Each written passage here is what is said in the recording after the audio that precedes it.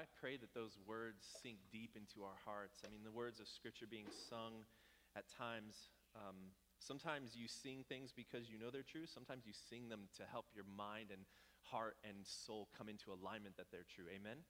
And so wherever you're at today, I pray that those would just wash over you, these songs. Hey, welcome today. My name is Eric Thien. I'm the lead pastor here at Common Ground Northeast. I wanted to start off this morning just by saying this.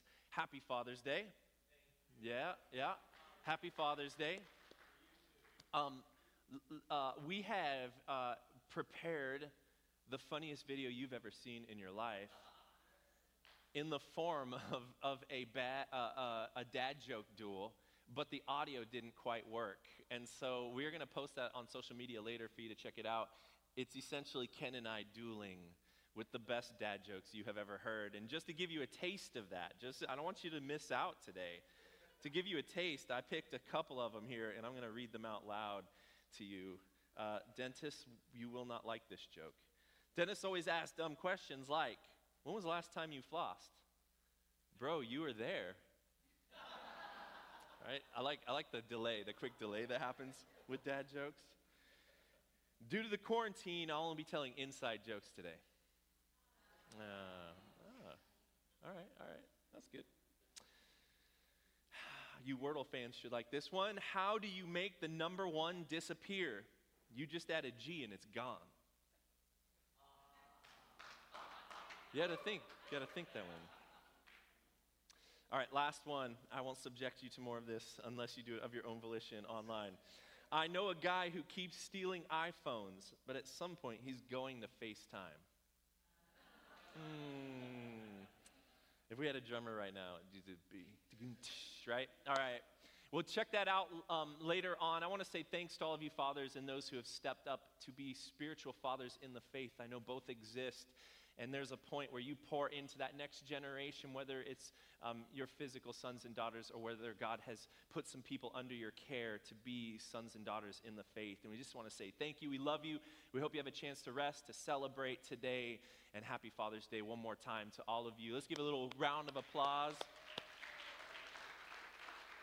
to the dads out there. I want to do a couple of shout outs before we get into the sermon today. And we are starting a series on the book of James. And so we'll carry that through the summer. I'll give a little bit more explanation here in a second.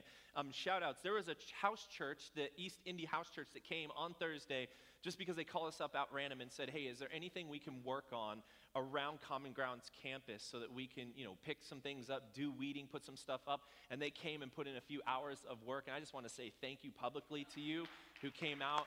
It was really gracious of you, and we're excited that you wanted to jump in. So if any other house churches want to follow suit, I'm going to say no to you. Also, last week we took a small group of people to the Levi Coffin House. It was a handful of cars, and it was a great point for us to be able to hang out, get to know each other, but also learn a little bit more about this part of the Underground Railroad that was taking place. Then I did find out here this week also that tomorrow is National Refugee Day. I did not know that, so that's an awesome thing for you to check out. But today, and I have not forgotten to dismiss the kids, sorry. I will right after this. But I just wanted to give this quick little shout out to, and we have the today is Juneteenth, so happy Juneteenth. Pastor Ken already said that. But I wanted to show you this quick picture of the flag that has been recently created. Check out the symbolism online if you get a chance to. This is the official Juneteenth flag. There's some really cool symbolism in terms of the curved line and the stars and the two different stars and one inside of the other one, the colors and everything that happens. So I want to encourage you to take a look at that. But even more so, as we talk about this, Juneteenth becoming a federal holiday commemorating the legal emancipation of those who were enslaved, those people who were brought here from Africa. And so I want to encourage you, do not let this be just a day off. If you have the day off, I know not everyone does. But what I want to encourage you is there is a lot of celebrations taking place, so many so we didn't want to compete by doing our own thing. We've curated a list that the Justice and Rec team has put out. Please check out that list. Do something, attend something. If COVID is a concern to you, do it online, do something. But further your understanding, celebrate, commemorate, and look at this holiday and the reason that it exists. Bring your kids into that. Have conversations. Let it be a catalyst for conversations with your kids, because we know that if racism is to be ended in America, it is going to be a generational process that we continue to pass on to those who are in the younger generations. So I want to pray and ask God to continue that work through us, and then I'll dismiss kids and we'll get into today's teaching. Father, thank you so much for the processing of, as we have sung out songs from your scripture, as we have thought through the ideas and things going on in our trials, God. But let us not forget that this holiday marks the emancipation of those who were enslaved, but it did not end racism. And so, Father, what we do is we celebrate, but we also still hold, just as we see in the scriptures, that you hold sometimes a weapon in one hand and a hammer in the other, because you're still fighting battles while you're building something new. And so, God, make Common Ground an emancipatory congregation that continues to carry freedom into new generations and into new levels of existence here in America, Lord. We want to ask that you would do that work through us. We want to ask that you would bless this time as we get into the scriptures, that we wouldn't be the same on the other side. And we thank you for all of these things in the name of Jesus Christ. All God's people said, amen. Amen. Let me dismiss the kids to their classes. For those who have classes, I think it's a pretty, the whole group, K through 5th, if I'm not mistaken. So go ahead and dismiss the kids. After the service today, please stick around and hang out. I think we got cake. I know I didn't actually see it physically, but I think we had cake here, both to celebrate Father's Day and Juneteenth, all right? So for those who can stick around, please grab a piece of cake, mingle and hang out. We're going to offer it right outside because we're actually setting up for VBS immediately after the service. So goodbye, children. All right. As they're finishing up, this is something that I've been looking forward to. My go-to, my base kind of teaching is that I want to go through books of the Bible over and over. But we have, not all different churches do that. It's a cultural thing sometimes in some instances. But also we've had a lot of cultural moments that we've had to address over the last couple years. So this is a little bit home base for me, just grabbing a book of the Bible, working through it systematically over a period of time. And so we're going to be in the book of James through the entire summer. And there's two things I want to ask of you from that. One is that if you are in and out of town, going on vacations, coming back in, like I know we've got a lot going on right now, this allows you, just by reading the book of James, to track with us. So even if you miss something on Sunday morning, you can just kind of keep reading through the book of James and stay with us to some extent. The other part is that it's a short book, and I want to encourage you to possibly even read it multiple times. Once a week would not be that crazy for you to accomplish. And then if you did not know this, we have recently signed up for a thing called Right Now Media. It is free to you, but we have bought a subscription on our side, put some funds towards this. Right Now Media is a Netflix-like system of curriculum, videos, Bible studies, book studies, and for anyone here who wants it, we can make that available to you. And it's got a lot of resources. If you're in your house churches and you want to use the James study to follow along and track with us, there's some things that you can print off if you're into printing things off, I guess, and following along with like worksheets and stuff and asking questions. There's videos by Francis Chan, Luna Abujamra, Tony Evans, and then 3 or 4 others, people that I wasn't as familiar with, just on the book of James. So there are 3 studies right now. So I want to encourage you, if you're interested in some other resources, that's available to you. And we have that for about a year. If we feel like it's useful, we're going to keep using that. If we don't, then we're going to kind of reevaluate at some other point. But check it out, Book of James on Right Now Media. You can even get it like as an app on your, like we use our Fire Stick. And so you can throw it up on the television without too much complication. So, all right, enough disclaimers. This is how I want to start us off today for the sermon. A few years ago in my ministry, I was working at a camp. And so I started going to this camp as a kid. And then as a youth pastor, I started taking my youth kids to this camp. And we were always the bad news bears, the kids getting in trouble. I wear that as a badge of honor, all right? I am proud of this situation. But my kids would always be the ones kind of showing up, not necessarily following all the rules, and they'd have to be reminded of different things. Eventually, I served at the camp as a devotion leader, a pastoral dean for the men, and then I led worship at one point. One of the things that we did every year at the beginning of the camp was state our camp traditions. Camp traditions, if you didn't realize this, kids don't like rules, right?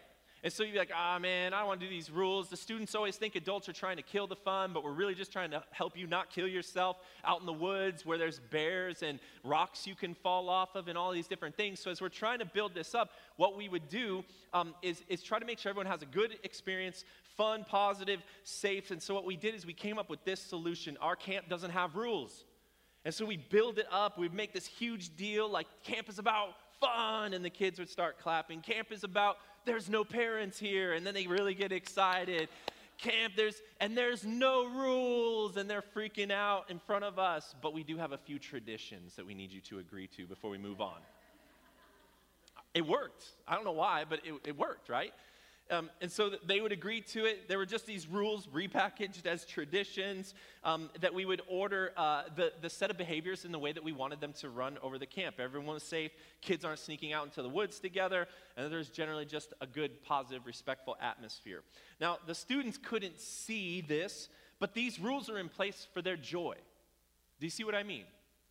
These rules are there for their benefit, that the boundaries and parameters that we set for them are meant to help them have a great week at camp. And I don't think it stops just with kids. I think adults need to be reminded of that very same thing, right?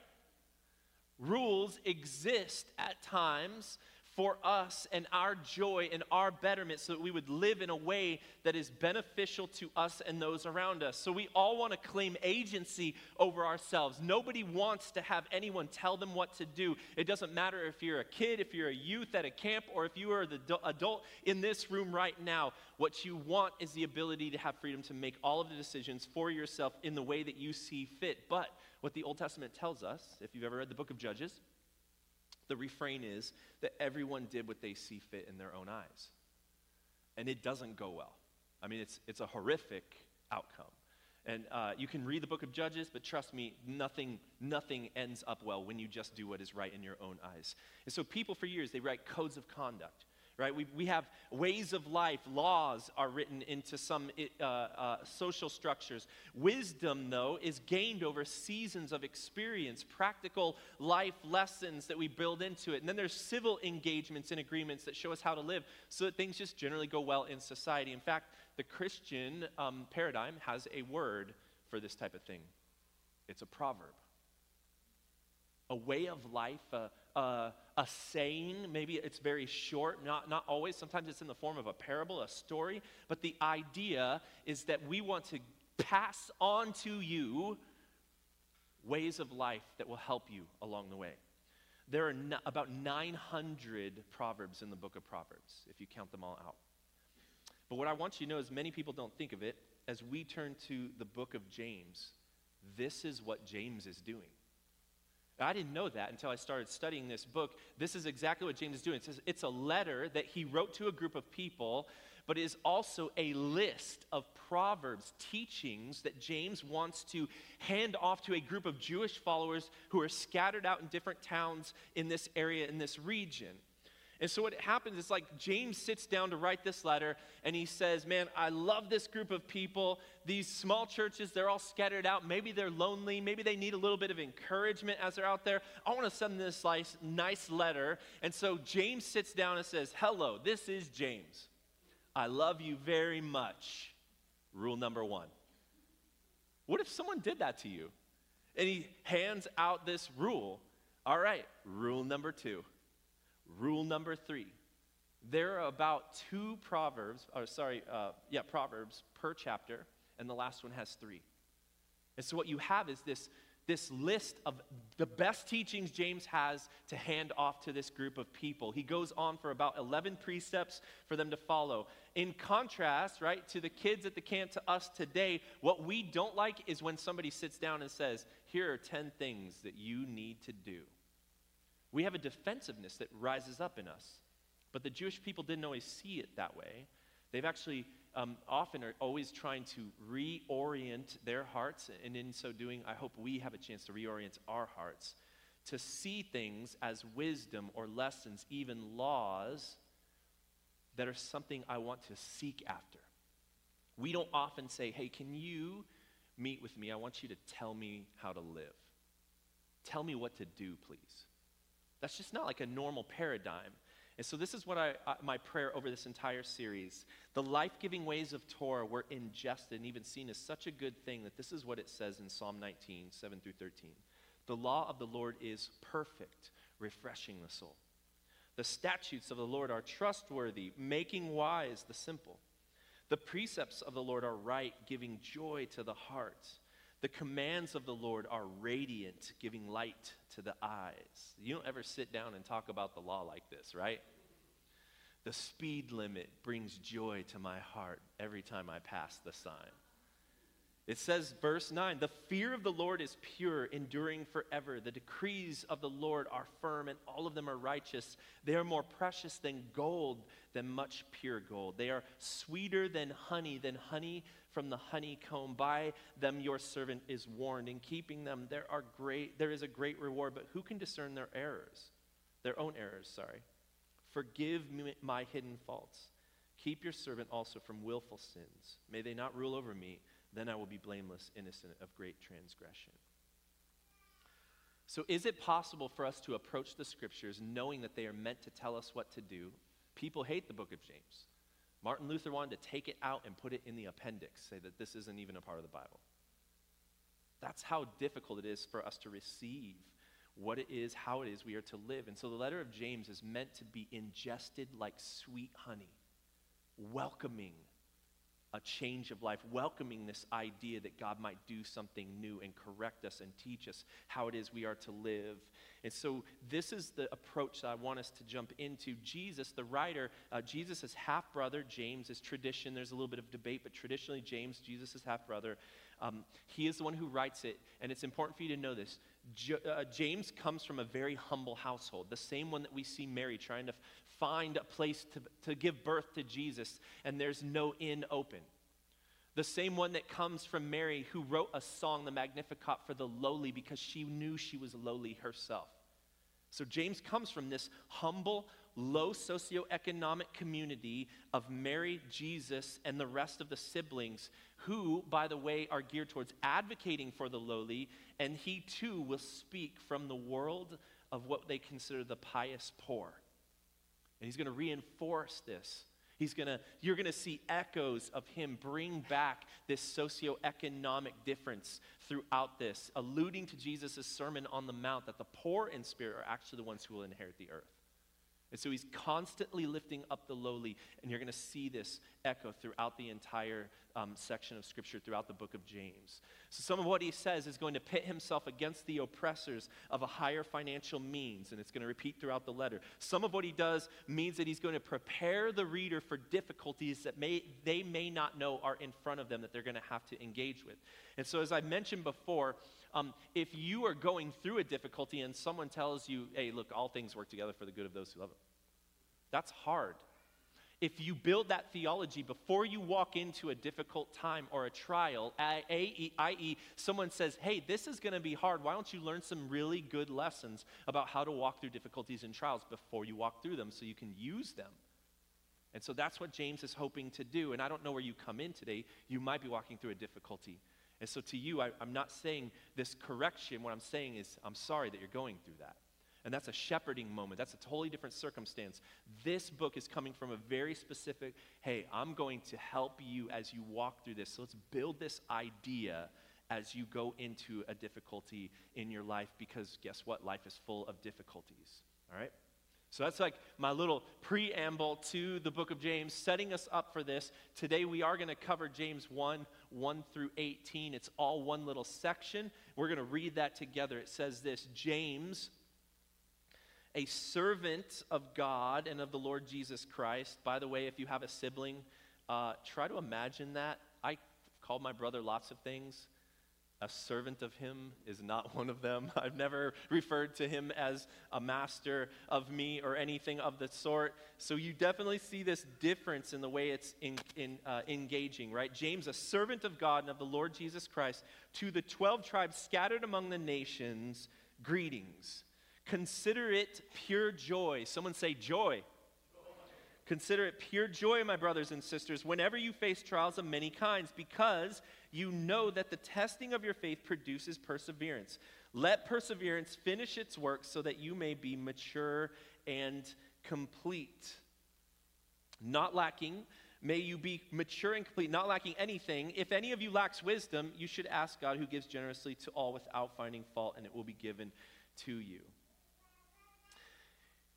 I'm actually going to go ahead and keep reading from there. Verse 6, but when you ask, you must believe and not doubt, because the one who doubts is like the waves of the sea, blown and tossed by the wind, that the person should not expect to receive anything from the Lord. Such a person is double-minded and unstable. Now first, like this is a pretty direct language, right? Somebody didn't work on James's soft skills before they released him into writing letters on how you should live your life. James just says things directly, and oftentimes he accompanies it with a little bit of a critique in your life. And so know that you're going to have to build that up right out of the gate. James wants to make sure that they understand that the purpose of trials is not just to beat you down. That the purpose of trials is not just to cause you to doubt yourself, but that there is a purpose inside of these trials that's greater, and because of this purpose, you can walk into them with joy. So it's not some kind of like weird masochistic desire for punishment. This is to be done. This is to be endured. This is to walk in with joy, understanding that there is a result in mind at the end of this that is going to be worth it if I do it. And so you look past the trial of what's going on. You endure by focusing on the result that it will produce, on the reward that it will gain on you. And you might ask yourself, well, what reward is there that I could possibly have by walking through a difficult circumstance? Well, there's a few that we can see. One is just the fact that you gain more perseverance. The ability to endure the next trial. Have you ever wondered, like sometimes it's interesting, I think Erwin McManus mentioned this at one point, the battle, the reward for winning a battle is the ability to go into a more difficult battle. Isn't that kind of crazy? But it's true, right? Like you build up enough ability that you're able to walk into something better prepared than you were before. And so it's just like working out, right? Part of a reward for lifting weights is the ability to increase the amount of weight that you can lift. I don't know, then I guess so you can brag about it. Whatever it is that you do on the other side of that, right? I don't lift weights very much.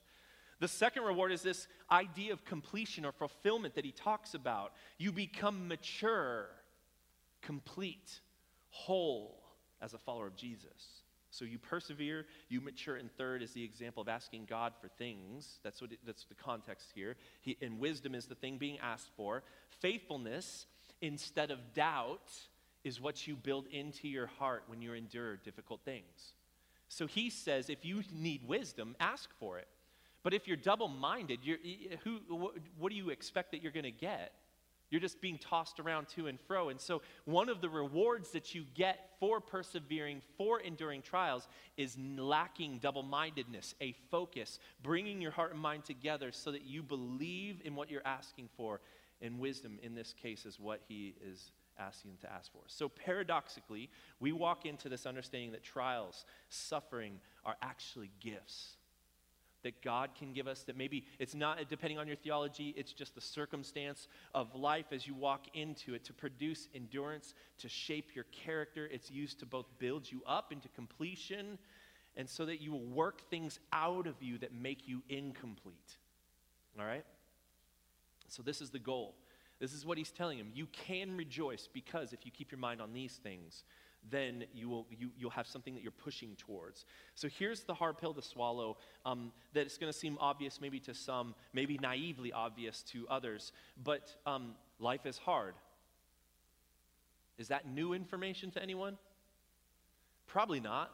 Now, you may not know to the extent of how hard life is, but life is hard. In fact, soon after writing the book of James, he was martyred. He was killed for his faith. So James wasn't just speaking it, he was living it. And you're going to need some things if you're going to get through the difficulties of life. And so a lot of this book, and especially this very beginning, he's trying to get them to know that there's processes in place. There's a reward at the other end, but you're also going to need some things. Be motivated by the outcome that you can't see now but is to come. Be prepared. Be prepared. Well, how do you prepare yourself? What do you do? Maybe it's new to you. Maybe you've been sheltered your whole life. I do couples counseling and recently had a conversation with someone who just is like, everything always just kind of works out. And I'm like, you haven't been through much difficulty in your life, have you? Because the other person is like, I don't know, like I'm always having to do things because I feel like this person's never doing it. Like, it's just going to work out. I'm like, okay, there's a perspective that needs to be made aware of in the midst of this. But what if someone came to you and said, hey, we're going to be on a journey, and this journey is going to be difficult. And I'm going to prepare you for it. So I prepare you and we start doing something, like, hey, if some of you, I know of you have done marathons, but what if I prepared you for a half marathon? We get out there and halfway through I tell you, oh, sorry, this was a full marathon. That is a lack of preparedness that will destroy you, right? What if you get in the midst of something and say, hey, this isn't actually just it's not just a marathon. There's like some obstacle courses. And you're going to need to know how to lift yourself up over walls. You're going to need to know how to, do some tire runs as you're going through. You have to duck under some things. You're going to have to trudge through some mud. There's a preparation that takes place for something like that doesn't happen when you're preparing your life for other things. And so this difficulty that we're looking at is like an obstacle course, and I want you to be ready to be able to ascend the bars without difficulty, to be able to excavate the walls, and there's trials along the way. And the best thing I could think of, and I don't know if you all know who he is, but John Buckingham is a member of our congregation. He's a fireman. He's actually on duty today, so I couldn't bring him in to be the example for this, although I'm sure he would have. But he did lend me a couple of items that I wanted to let you see.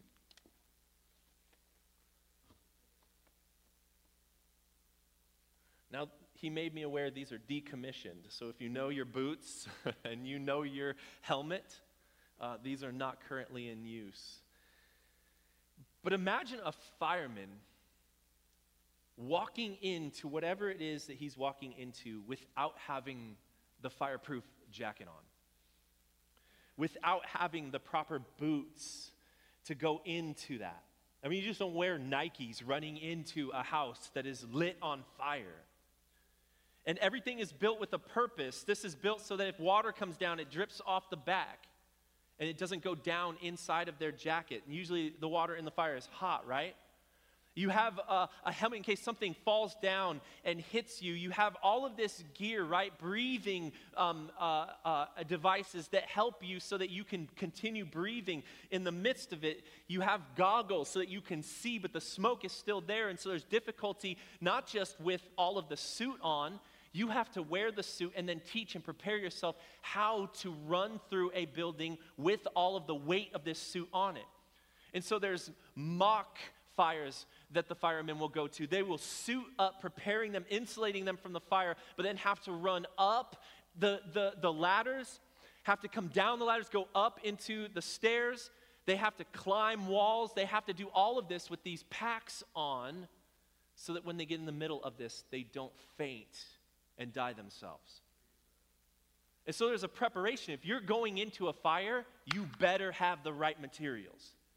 If you're walking into a season of difficulty, James is saying to you, you need to have the right things in place so that you can endure with perseverance, so that you can endure well. As James begins to build this point, what he's wanting us to understand is that there is an assumption that life is difficult. He also knows very specifically that they need to keep their eye on the ending so that they can get through it and they don't lose motivation. They need to be prepared, but he also knows that there is a very specific trial that they are encountering. And I'm going to read that here in these next couple verses. I want to warn you, it sounds like a rabbit trail. If you just read it like a letter and you don't realize what he's doing, it sounds like a rabbit trail. So this is what it says. Verse 9, believers in humble circumstances ought to take pride in their high position. You see how that happens? Hey, be prepared. It's going to be hard. Difficulties, trials. Oh, yeah. Believers in the poor people, ought to take pride in their high position. You see the contrast. But the rich should take pride in their humiliation, since they will pass away like a wild flower. For the sun rises with scorching heat and withers the plant. Its blossom falls and its beauty is destroyed. In the same way, the rich will fade even when they go about their business. So 2 things that I want you to notice here. First, a lot of scholars agree that this specific audience he's writing to is in a situation, a very specific situation, where they are enduring persecution as poor people by the rich people in their area. So this ties into that previous statement very directly, because this is an example of the trial that they are currently walking through, which is the direct opposition of the rich people in their community.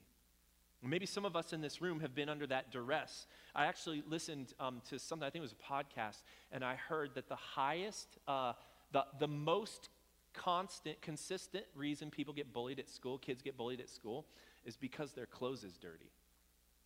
Put that together. Their clothes is dirty. And so the kids who can't afford to wash their clothes endure the persecution of the kids who don't. So this isn't a new paradigm, right?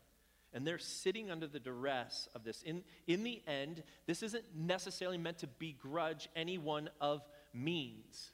If you have money, if you are rich, that's not just a wholesale anyone who's rich is bad, although, like I said, this paradigm seems to track even to today.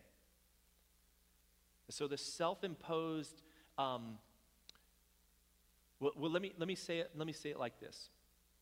James is trying to make them understand that there is an actual exchange taking place between themselves and the rich people. This is again alluding to the Sermon on the Mount. And so you in your low position are actually higher than you think. Those who are in high position are actually lower than they think. They just don't realize that they're going to fade like the flowers. In fact, those who have means have a self-imposed barrier between themselves and God. They position themselves within this social hierarchy, so they have a lot of things that they can turn to before they ever have to turn to God. So that plays out today as we see these same things, right? If you have no resources, the first resource you go to is Jesus. Lord, help me. I need to make these ends meet. I need to pay this bill. But if you have lots of things, if you have the ability to pay for things on your own, then you have this self-imposed barrier that I can always go to that before I go to God, that I can always turn to this resource, that I can always turn to my networks that I have built around me inside of this situation. But the inverse is true as well, that poverty serves to create reliance on God as opposed to reliance on financial material means. So what happens is, in this way, the poor have less barriers in their faith to God. In this way, the poor can teach those of us who are rich how to trust in God, and we could safely assume maybe we need some things that we have to learn along the way. So in their low estate, it gives them abundant opportunities to build the faith through the trials presented. Beloved, consider it pure joy when you come against trials. James is reminding them that they're more likely to achieve wholeness and perfection than the rich people they are up against in this context. Now he comes back to the trial in verse 12, and then he's going to give us just a quick reminder of the personality of God. Verse 12 says, "Blessed is the one who perseveres under trial, because having stood the test, the person will receive the crown of life that the Lord has promised to those who love him." So we get a more direct kind of reward, at least a picture of a reward, the crown of life that God has promised to them who love him. And then he says this about God. When tempted, verse 13, when tempted, no one should say, "God is tempting me." For God cannot be tempted by evil, nor does he tempt anyone. But each person is tempted when they are, one, dragged away by their own evil desires and enticed. Then, two, after desire has conceived, it gives birth to sin, and sin, when it is full grown, gives birth to death. Now, I want to point out, I think we have just a quick little slide for this that I want you to check out. There's two formulas, one at the beginning and one that we just read, that James is trying to get us to understand. That testing has a way of producing perseverance, which has a way of producing in us maturity, and as a result, we get the crown of life. Life being contrasted to the second line. But temptation comes. It appeals to our desires, and when we give in to those desires, we sin, which gives birth to what? Death. And so it's not just formulas, it's like two routes by which we can take, two pathways that James is saying, I'm about to give you a whole bunch of ways of life that you need to live, and you are going to choose. Do you want to go down the pathway of testing, perseverance, maturity, and life, or do you want to go to temptation, desire, sin, and death? And he's asking them to kind of see these crossroads that you stand at all the time in your life If there is any doubt in the mind of his readers, though, what he wants them to understand before they end this is that God in his personality, in his character, is ultimately a good God. And so verse 16 shores the whole thing up and ends it by saying this: "Don't be deceived, my dear brothers and sisters. Every good and perfect gift is from above, coming down from the Father of heavenly lights, who does not change like shifting shadows. He chose to give us birth through the word of truth, that we might be a kind of first fruits of all he created." Okay, so the Father produces good fruit. That term first fruits is that we are first among the new creation, little samples, little tests, tastes of what the new heavens and new earth is going to look like when the fullness of that comes. And so as you live your life, you are the first through the gate to be the ambassador of heaven and what it would look like. One commentary said, by becoming mature in our faith, we are new heaven and earth, samples of the kingdom of God embodied here on earth. The picture of first fruits carries this idea of a foretaste of that which is to come. And what God has done in our lives to change our hearts by his goodness is only a preview of the day to come when he will make all things new in all creation. And so we see through James that there is a couple of directions we can choose in our life. We can also encounter trials and difficulties and decide to approach those from a couple of different viewpoints. We can kind of get mad at God and question his goodness. We can go into a trial and question his goodness so much that we just completely doubt his existence. Or we can understand that there is purpose inside of trials and understand that God is building something into us and that it has a reward on the other side. The way you approach trials will change everything about the way this affects you. Now, this isn't a get over it. I never want you to hear me come across any kind of difficulty as get over it or suppress it or just ignore it or act like it's not as difficult as it is in the moment that you're going through it. We're not telling you to avoid anything, but what we want to do is to open your eyes to what Christ has told us through the book of James, that there is a good Father and he will use all things for the good of those who love him. That he will never waste things going on in your life, but that he will turn them for good, assuming we want to be mature in Christ. He can bring us there. But there's no shortcut. You don't go into the battlefield without preparing yourself. You don't go into a fire without having the right gear on. You don't go into a marathon preparing for a half marathon and get halfway in. You have to do the work in order to endure the trial well. Now, I want to ask, as we end today, there's a testimony in our own midst that I felt like was really important for us, not only to just hear, but to understand at the cross-section of two worlds that we've been living in, the gifts of the Spirit, and then entering into James as he says, let's be prepared for trials of all kinds, to consider it pure joy, right? We live in the world of in between those two things, and some things have been going on in Pastor Ken's life that some of you know, a lot of you don't know, but I just wanted to ask him to come up and share his testimony today of something he's been walking through for about the last 6 weeks. Yeah, 6 weeks. We'll go ahead and welcome Pastor Ken up here. He'll finish out the sermon here today. I got you some new boots. Yeah, do I get to put on the hat, man? Praise the Lord, everybody. Let's give Jesus Christ a hand clap of praise. Awesome teaching. Thank you, Pastor Eric, for teaching on the gifts of the Spirit, what we, as the Holy Ghost moves, these gifts. And we started talking about healings and miracles and all of that in today's trials.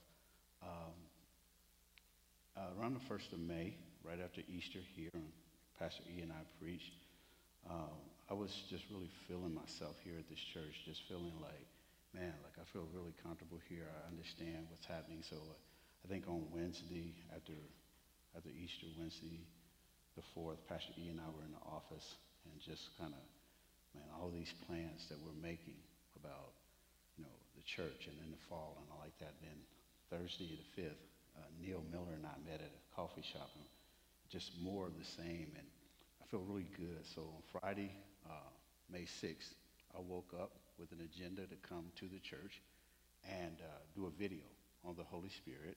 I was also responsible for getting flowers for Mother's Day, so I had to go to Kroger and try to get the flowers for the church for Mother's Day. And then, because you guys know Gwen is my mother, I was going to try to have lunch with Gwen, right? So that's my agenda for the day. But I feel a sharp pain inside my chest. And Laurie's gone to hang out with our sister Sonia, and this pain won't go away. I'm on the phone with two of my brothers. I'm like, man, this is not moving. I did move a couch earlier in the week for Mrs. Hernandez. Perhaps, just maybe I pulled something, but it was so intense that I text Laurie. I was like, you got to come home. I'm hurting. And so we went to the Heart Hospital here at Community, and they decided, based on my age, ethnicity, and all like that, to do a full cardiac workup on me. So they did a CT scan. I was there for about 2 hours, and this is Friday afternoon, about 1:30, 2 o'clock, and they come back and they say, well, we got good news and bad news. The good news is your heart works fine. There's nothing wrong with your heart. But thank goodness we did that CT scan because you have cancer. We found a lump in your kidney, a mass in your kidney, and Mr. Rush, you have cancer. Like, bro, hold up. What did you just say? Like, tell me I got kidney stones. I'm passing a kidney stone. I'm prepared for that. So they told me that I had cancer and that they referred me to a cancer doctor. And it was Friday afternoon late, and the cancer doctor didn't have any appointments. So we had to sit in it for the weekend and just try to figure out what this would mean and just come to terms with it. Call Pastor E, call my brother William. Obviously, it's my first call. And the next day, I was supposed to speak at a men's event. And Laurie's like, well, do they have a backup speaker? I'm like, no. She's like, well, you going? I'm like, I'm not going to preach. Somebody just told me I had cancer. I don't think they're going to be cool. She's like, no, you have to go. So we came to church on Mother's Day. The next day, on Monday, the cancer specialist wouldn't see me, referred me to a urologist. We went to see the urologist the next week, and I haven't told my kids, I haven't told anybody. I did tell the staff here, and they would help me walk through it, all the staff here at Common Ground. But I wanted to get all the information before I told my kids. So I went to see the urologist the next week, and he's like, yeah, you have cancer. 90% you have cancer, and your kidney has to come out. And those are your options. If you want to live, if it stays there and leaves your kidney, you could die. So that's what I had to go home and wrestle with. And all the while, trying to do my job or whatever. And I'm like, God, where did this come from? I just feel like I'm ready to do this, and then this trial comes. And for a while, it had me knocked down because it was out of nowhere. Like, this isn't something that's in our family or whatever. So I have to have my kidney. I took a day off, told all of my children, and it became very clear to me that as I told my brothers and sisters and the fear and people had for me, that I had to stand up and walk through this trial. That I had to go back into my closet and figure out, well, it doesn't matter where it came from. It's here now. 90% I have cancer. And so it's like, when we see this, we know what it is. You had 90% of the time, we found this cyst in you, and it never becomes anything, but yours grew. So we know you have cancer. So 2 doctors told me I had cancer, and I was going to see the specialist who would remove my kidney. And so he's like, here's where God really came through. Because a lot of medicine works off percentages, right? When you're in the 90 percentile positive for cancer, they don't want to use resources to check again. We pretty much know 90% this is what it is. But God sent me to the one doctor who said, I'll tell you what I'll do. He said, what do you do for a living? I said, I'm a minister. He smiled at me, kind of winked, like I'm a believer too. Because we found this in you 6 years ago, and it was a P2 cyst, and a lot of people have P2 cysts, and 90% of the time they don't become anything but mine did. He said, I'll go back and check one more time. And that was the grace of God because I had an opportunity. Now, all along, I'm trying to figure out where this comes from. God is working some things out. And here's where I think it turned for me. Two things happened. One, I was on a Zoom call with the staff. And just Pastor Jody said, well, it's cool if you're not all right. And they prayed for me. And I was able to own it and sit in it. And I was able to figure out, like Pastor E, I do have some boots. I do have one of those hats. Let me go back into my faith closet and pull them out. And I was able to figure out, oh, no, wait a minute. I can do this. My children need me to do this. My siblings need me to do this. My church needs me to do this. Nobody can help me here. And as one of my cousins needed me to come do something, she's like, no, you can't help anybody. You have to help yourself right now. I'm working on you. And so I've realized, no, I have the faith for this. Like Pastor E said, somewhere in my life, I've been prepared for this. I can do this. I don't want to. Now I got to stand up. And I got to, there's something bigger. There's what God can do. Maybe there's the supernatural realm out there. Maybe I can go out there and find this. But whatever's happening, I can't sit here like a lump on a log. I got to go get this. I got to go use my faith to do this. And nobody can help me. Nobody can pray for me. But if you pray for me and I don't have it inside of me, you can't replace that for me. So I had to go do it. And I remember on that call telling the staff, I got enough faith to do this. If they take my kidney, I can handle that. It's in me. And that's what I began to tell my children. That's what I began to tell my brothers and sisters. And I just started looking to go through it.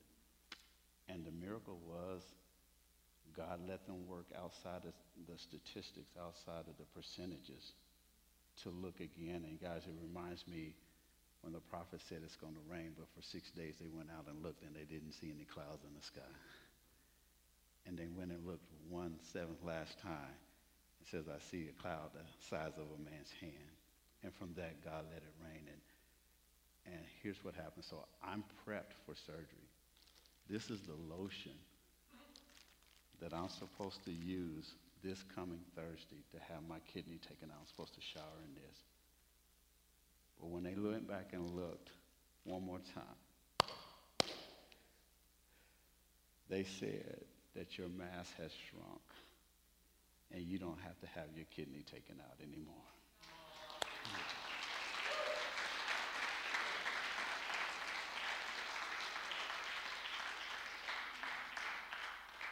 I'm going to tell you something, man. Here's where it turned for me. When they went to do all of this exams to see and look again and they're like that, they put you in this tube that nobody wants to be in. And I'm like, Jesus, man, I got to go in this tube. And I had to put my hands above my head, and I'm awkward, I'm uncomfortable, and just trying to breathe through it. It was right there that I was able to tell the Lord, thank you for this trial. I'm ready to go in this thing, man. I want to go in this thing. But I was able to get to that place where I was literally able to thank him. There's something coming out of this that's greater than me, that's bigger than me. And literally, like, you can't fudge that. It's got to be authentically. And I told God, thank you. Thank you for putting me on this thing.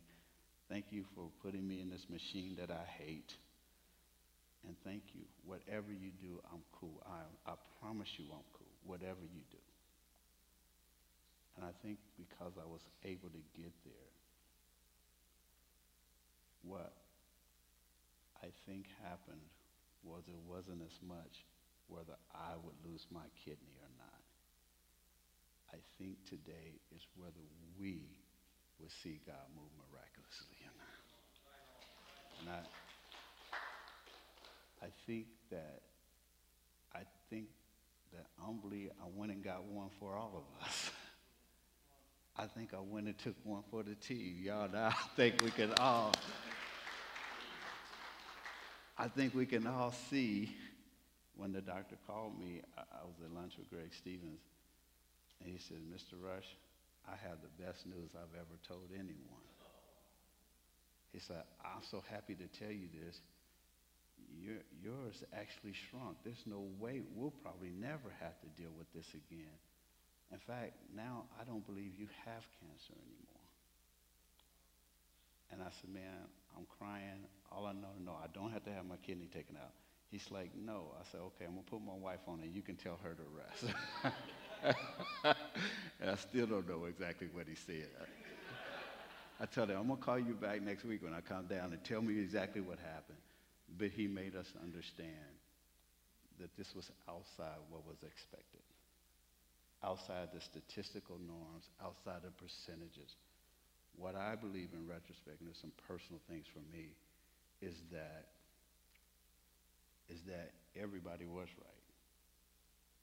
I think I did have what they said I had. I think God did something supernatural. I'll just let them be right. They're just not more powerful than the God that we serve, y'all. Now, I think if it happened for me right here, that I can get up and I want God to be the hero of this story or whatever. I'm ecstatic. I can't believe it. I can't get my words right. I want to go crazy in praise. I'm so grateful.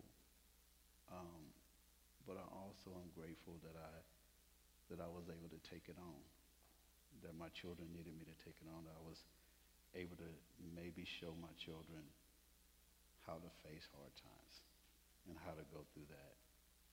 But God is the hero, and it is very clear to me that we serve a God, and Pastor just talked about the laws, who works inside the laws, but who also works outside of the laws. And God moves supernaturally for me. And that's the testimony that I have today.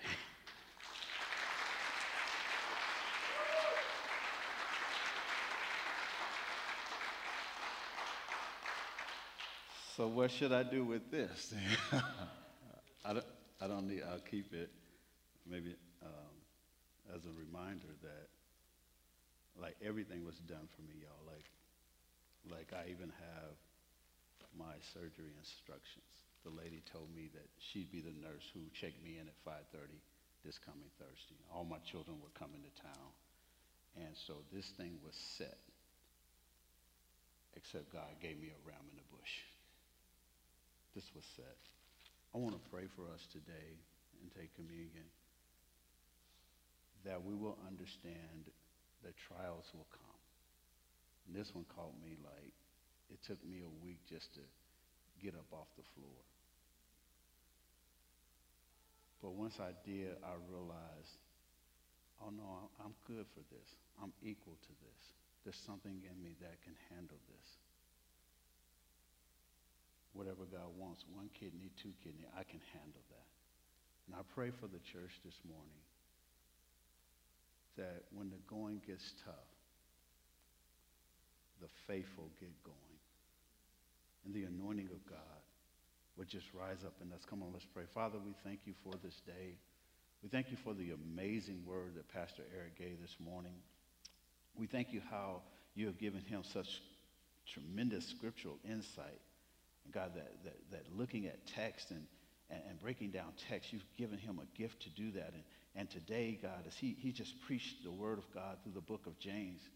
And God, now we all understand the path that we can take, either the temptation path or the trial path, God. But we want to take the path, God, that leads to life, that builds something in us, that allows you to use our life and our circumstances, and God, and to put things in, allow things in our life that cause us to grow, that cause us to see you in a different light.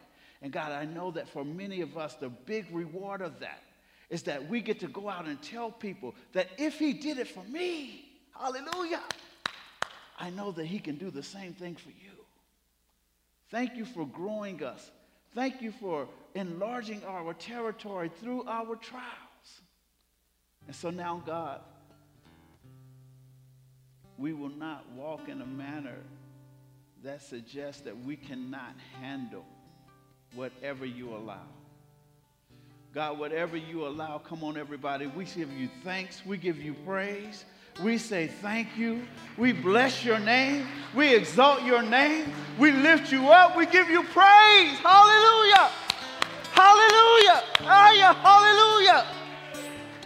Whatever you allow. Hallelujah. Thank you. Thank you. Thank you. Thank you, Jesus. Greater are you. Hallelujah. Working on the inside of us. God, I pray